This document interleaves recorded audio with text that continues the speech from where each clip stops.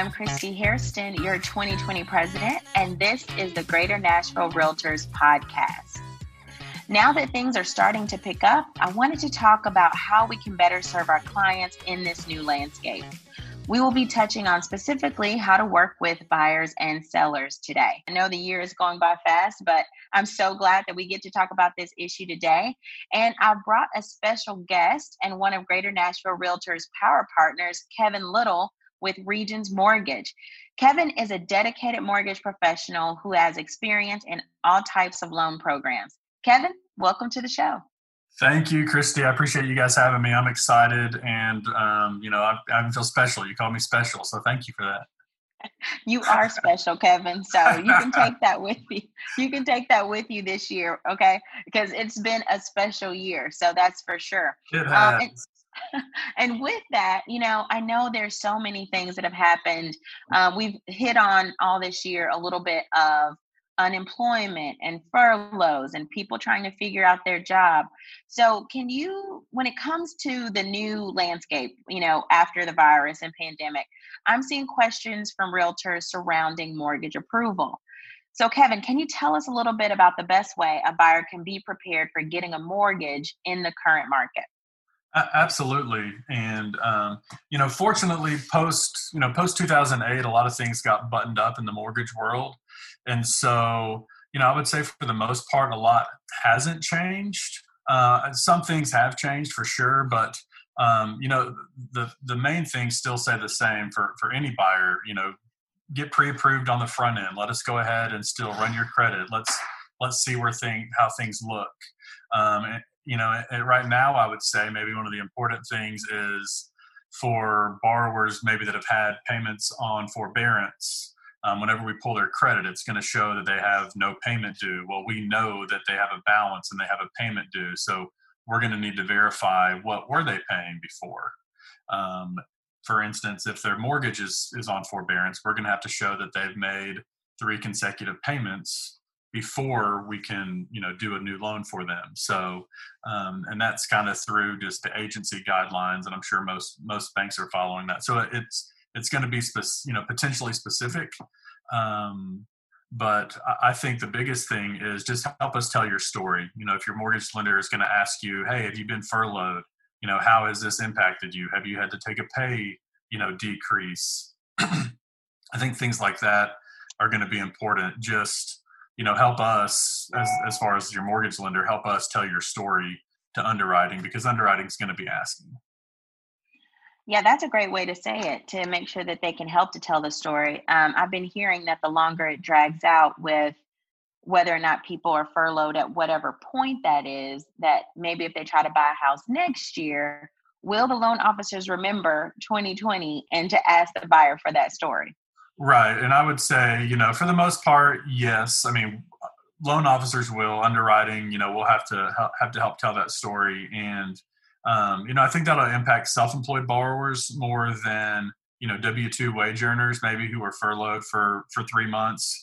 Because with a W-2 employee, once we can show, they're back at work and they have 30 days of pay, that's going to be easier to explain than for, a self-employed borrower, maybe who this is extremely impacted, whether that be, musicians or writers, people who own, businesses that have had to be shut down. It's obviously going to impact their income, not just now, but also when they start reporting that. And I was actually speaking with my manager before the call just to kind of get his thoughts on that. And we don't really know yet, in 2021, what that's going to look like. So, that's a question that's yet to be answered. Well, yeah, it'll definitely be interesting. And I'm glad you brought up the difference between, kind of the W-2 and the independent contractor, some, on wage earner. But so tell me this, because you mentioned underwriting just a second ago. So what are some tips that buyers can give, or that you can give buyers for preparing for underwriting? I would say, be prepared is one of the things, and be proactive with us as far as, your lender, and be patient with us as well. I mean, we're navigating, these waters as well. And some of our guidelines are changing, weekly. So just, if your loan officer asks you for something, just be prepared to give it. Know that we're not just asking for it to be asking for it, that we are asking for it for a reason, that underwriting is wanting to see something else here. So I think that's probably the biggest thing is just, be patient and be proactive with us, and helping get your loan, from beginning to closing. So that brings up another point. I've been hearing agents or realtors ask the question of, how can I help my buyer? Because, because in Tennessee, we've been essential and our practice has been essential throughout the pandemic and we have lower inventory, house prices are still rising and some people are getting into multiple offers. So I've heard some realtors say, if I want my buyer to really have a leg up, then I want them to be pre-qualified versus pre-approved or pre-approved versus pre-qualified. So I wanted to get your take on that and what the difference is. Yeah, so a pre-qualification is basically you verbally communicate with me what your income is, what your assets are. I don't physically actually view those documents. I do run credit on a pre-qualification to make sure that your credit's good. On a pre-approval, the difference is you actually give me the document. So I actually look at your pay stub. I look at your W-2. I look at your tax returns. I analyze them. The same way with your asset statements. I look at those, see if there's any large deposits. I ask you questions on that. So the pre-approval process is just a lot more detailed than just getting a pre-qualification. Because if you give me a pre-qualification and you tell me I make XYZ, and then I get your pay stub or your tax returns, those may look totally different. And while you were pre-qualified, you're not pre-approved because what I could actually verify is different. So it's always better to get a pre-approval, check with your lender, whoever it may be. That's why we all work with people that we trust. And I'll tell that to anybody. I want to view the documents. I want to look at them. I want to verify before I put my name on the line that you're good to move forward. Right. That's a great point. And what is the timeline difference? So if a realtor gets called today and a buyer wants to go look at a house and they say, hey, it would really help based on what you're looking for if we can go ahead and get pre-approved first. What is the average timeline to make that happen? Of course, Kevin, pending that the buyer gave you everything you needed right when you said you needed it. Yeah, and that can change too. Honestly, the only difference would be if it's a conventional loan versus an in-house bank loan, like a jumbo loan. Normally, that's where you're going to want to work with an experienced loan officer. So, on a conventional loan, I can run those loans through automated underwriting through Fannie Mae's desktop underwriter or Freddie Mac's loan prospector. I can run those through, and they tell me on the spot, whether you're good to go or not. For jumbo loans, we're right now just with the amount of refinance volume that we're also looking at. We're trying not to send a lot of the pre-approvals down to underwriting for them to review. We're trying to just only send files that are active, that are where they have a contract. But that's where an experienced loan officer is going to be able to look at the tax returns, know what we're looking at, and give a very good estimation. Nobody's ever going to be 100% correct, but that's where an experienced loan officer is going to be able to look at the situation, assess it, and let you know, in their opinion, whether they're good to move forward or not. I know for myself, I'm not going to put my name on anything if I'm not, 99.9% sure that we can move forward. And if I do have reservations, that's when I'll reach out to underwriting to say, hey, what are your thoughts on this? Perfect. And you mentioned refinance. So I've been hearing, that some files are being held up because the refinance market is so busy right now. Do you think that lenders are now putting purchases before refinance, or what's that system looking like? Yeah, so I can't speak for all lenders. I can only speak for what we're doing at Regions. But at Regions, we always prioritize purchases over refinance because we know, that's the lifeline of our business. Rates can go up tomorrow, and the refinances will go away. And if we don't, continue our relationships with our realtor partners and with their clients to really emphasize purchases, that we're really going to put ourselves on the back burner. And I think that's what happened with a lot of lenders. Back in the early 2000s and even, 2008 through 2010, I think a lot of lenders realized, hey, we cannot prioritize refinances. We have to keep our focus on purchases because it really is what keeps the market moving forward are the purchase transactions. So for Regions, we focus on that. We're still getting our purchases through, in 30 days. So, and I mean, rates right now are great. So, that's another reason for people to be buying homes right now is, the 30-year rates are still on the conventional side or in the low threes. On the jumbo side, they're, mid to high threes. So, I mean, the interest rates right now are still really attractive, and it's a great time for people to get out and to be buying homes. Yeah, that's a great point. And I think that's good to remind buyers, especially in this market where they're wondering, when is the best time? And maybe the market's going to tank. So maybe I should just wait and see. But a 3% or under somewhere, under that amount for an interest rate, that's pretty good. It is. And I mean, it can really cost them. I mean, the average 30-year interest rate for the last 30 years is still, I believe it's 5%. And that's with, rates being as low as they've been. It's actually, 6% is the average 30-year rate for the last 30 years. So, a couple of years ago, rates got up to 5% and the market kind of, didn't really know what to do. So, I mean, the fact that rates are where they are right now, it's still fantastic. The only other thing I just thought of that I wanted to point out is when we get into those larger loan amounts, a lot of lenders right now, because of, just the unsteadiness of the market, there's been a lot of lenders who are getting out of the jumbo market, the jumbo mortgage market. So a jumbo loan is anything over $510,000 is considered jumbo. In Nashville, we can lend up to $563,000 on a Fannie Mae loan, just their high balance loan. So really anything over that, we're having to kind of think of some creative ways. I know other lenders are, as far as, are we going to start doing, a 60% first and then, a 20% second, and then, put 20% down or whatever. So that's something else just to pay attention to, especially on the loans maybe that are, or the homes that are higher, when you get in the million and a half, type houses, is your lender still lending money? If they are, is it still, at a good rate or not? So, that's something else just to pay attention to right now. Cause I know at Regions, we're still lending that, in that arena.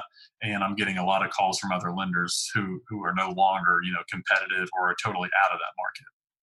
Yeah, I'm glad you said that. That has been something that realtors have mentioned is, there was something like, hey, I think all jumbo loans are being held up for 30 to 45 days. So it's good to know that some lenders like yourself are also doing jumbo loans, but the realtor really needs to check with you prior to kind of making that offer to make sure they're getting the same rate. Is that still the same 30-day turn time on a jumbo loan? It is, yeah. So there'll still be the same turn time as well. Great. Well, thank you, Kevin, for being on with us today. And thank you to Regions Mortgage for being a 2020 Power Partner at Greater Nashville Realtors. If anyone has questions for you or would like to get in contact with you directly, Kevin, how can they do that? Absolutely. And thank you again for having me. It's been really fun. I always enjoy our partnership with you guys. Y'all are fantastic. The best way to reach me is going to be through email, which is kevin.little@regions.com. You may also call or text me on my cell phone, which is 615-516-9146. Awesome. Thanks. Now let's transition to talk about working with sellers in the current market. Working with sellers right now is very similar to how it was before, but I believe I've got about 5 tips that could be helpful for you to make working with sellers successful in today's market. Number 1, pricing still matters. That's right. Pricing still matters, and there's more to do than just your typical comparative market analysis from 3 months or 6 months back as far as pricing is concerned.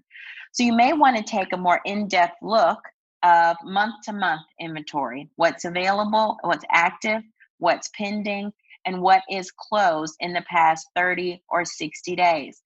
Why is that important? Well, at the first part of the year, we were not in any kind of pandemic at all. And so numbers and prices of properties could look drastically different than they do on these last few months. Now, you're saying, Christy, how could it be drastically different? I don't mean in a negative way.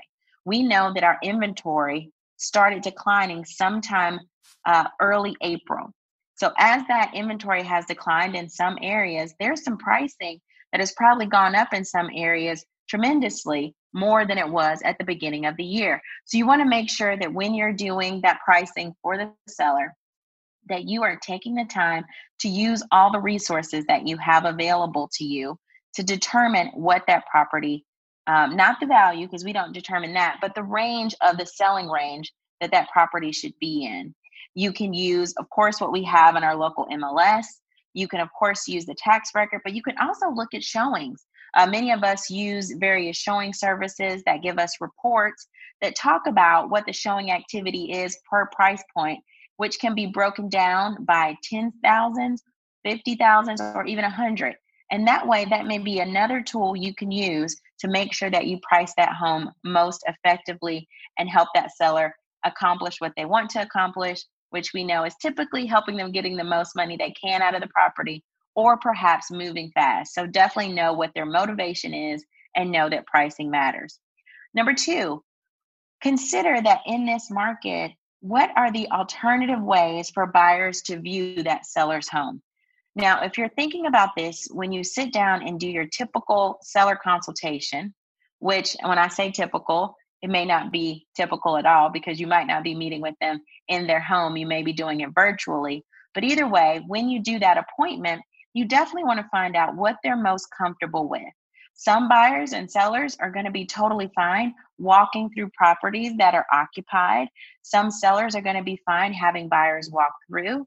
Some sellers are not. So you really want to sit down, find out what your seller is comfortable with. And depending on what they're comfortable with, you want to be able to provide them resources on alternative ways that the property can be shown. So a number of realtors are moving to really great virtual walkthroughs on property. Some realtors are moving to a digital floor plan where buyers can see every angle of the home. So you might want to look at those. Now, I know that there are a number of photographers right now that are offering varying services for digital walkthroughs, 360-degree tours, and other virtual ways that buyers can look at a property online and feel very comfortable with making an offer subject to viewing the inside. The other part is, maybe your seller feels comfortable with buyers walking in, but they'd like you to provide that buyer with shoe covers or gloves or masks, or they would love to have some kind of sanitizing wipes that they can use to wipe down the property after. I know that there are a number of realtors that are also making great door hangers to put on the door, encouraging the buyer and buyer's agent of what to do while viewing the property. So you want to sit down with that seller and say, here's how people have been showing properties effectively, even during a pandemic, especially if they're not comfortable with that. Last thing I'll say on that is a number of sellers prior to a showing have all the lights on in the house, already have all the doors open, and are encouraging that buyer's agent not to turn off one light or close one door. So definitely have those alternative ways for buyers to view the seller's home that makes the seller the most comfortable. All right, number three, I've said it already. Make the seller as comfortable as possible. This is not the time for you as a realtor to go in and say, well, I'm not worried about using gloves, or I prefer everyone use gloves, or everyone wear a mask. This is the time that we really have to go back to the things that we learned in our initial training that says, ask the seller what they want. Ask the seller how they want to be communicated with. Ask the seller what they feel comfortable with. And then you go ahead and make whatever modifications are necessary to make that seller feel comfortable. I can guarantee the more comfortable the seller feels with the process, then the faster along you can get that property sold for them. All right, number four, what resources or options are available in case the seller can't find suitable housing? So this is where we've got to go, and we've got to update our typical listing consultation. And we have to come up with maybe frequently asked questions for this market.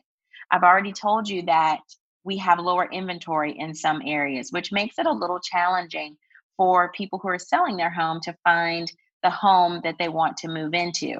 So include on your frequently asked questions, what are some options in case we sell your home before you found your perfect dream home?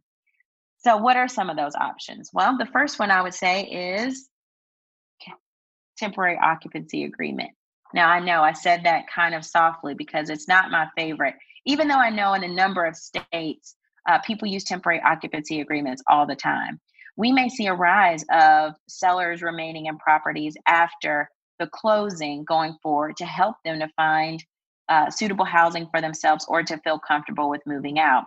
So during your listing consultation, you might talk through what temporary occupancy looks like if you feel that that would make your seller more comfortable with selling their home. Now, again, that could be for 2, 3, 10 days, whatever the seller feels comfortable with. And that way, if you know that, you can market their house appropriately online. The other part that you might consider when figuring out if the seller can't find where they're going to go is, does that seller's home qualify for one of the investors, such as an iBuyer or an investor purchase prior to finding the home that they want to purchase? So you really want to use all the resources available to you to know what options those sellers have in regards to them not being able to find a home yet. You definitely want to make the RF 707 additional contract language form one of your best friends during this time, because in there you're going to find special stipulations that talk about what to do if we need an approval for others, what to do in case my client needs to find suitable housing. All of those are already written up for you in that 707 additional contract language form. So if you haven't printed that form out, it may be good for you to take a look at it and highlight some of the special stipulations that could be important for you during that time. All right. And the last tip I think that's important in working with sellers in today's current market is letting them know what to expect. What should they expect for showings right now? And again, this is when you go back and you might want to use your showing report and say, you know, for properties typically listed within the price range that we are looking at, the weekly showing rate of those properties is X. I know, even though real estate is changing, many sellers still feel like when their house goes on the market, they're going to get multiple showings that day, multiple offers, and the property is going to sell. And that is still happening in a lot of places, but you want to give your seller proper expectations for what's happening in their market, and you have some great tools and resources to be able to do that. Number 2, what happens when the buyer is going to view their property? How fast do we get feedback? What are we going to do as far as any tools or resources that we will provide to that buyer to make showing that house most effectively? Number 3, what about the COVID addendum? You know, we hadn't really talked about the COVID addendum typically on a listing appointment, but this will be a good time to bring up, hey, when we get an offer on your property, the buyer may submit with that offer the COVID addendum. Now, if some of you have never heard of the COVID addendum, it is one of the documents in your, for Tennessee Realtors, in your documents for the seller's packet or buyer's packet. It is called the COVID-19 addendum. In that addendum, it talks about an extension to all of the preliminary contingencies because of COVID-19. So you want to make your seller aware of that form, because that's not something that's in their standard purchase and sale agreement. Next thing, what should the seller expect with home inspections, termite inspections? Are those still being done? What happens during those? What about a radon inspection? What's the typical delay, and what causes should I be prepared for based on how that report comes back? Or what about closings? There used to be closings. Some people are still closing their transactions in person. Some are driving up and doing parking lot closings. They just need to be prepared for what that looks like. And if they're relocating to another state, hopefully you can connect them with a realtor there, and hopefully realtors are still essential in that area. But what if they're not? You want to really walk them through what that's going to look like as best as possible. If we can answer as many questions for our sellers prior to putting that home in the MLS and putting that sign out in the yard, I really think that's going to help us in today's market with making sellers feel comfortable with putting their houses on the market for now. So if you haven't connected with a few of your sellers in the past or people in your database, this is a great time to call them, debunk a few myths that people have. And sometimes it's not just myths, they're just having so much communication and information thrown at them, they don't know what to believe. So it's always a great time to call your database, check in on them, and let them know what's happening today in real estate from your point of view. I hope you've enjoyed today's podcast. I look forward to tuning in with you guys next month. And again, if you ever have any kind of topics that we should discuss in the show, please email us at communications@greaternashvillerealtors.org. See you next month.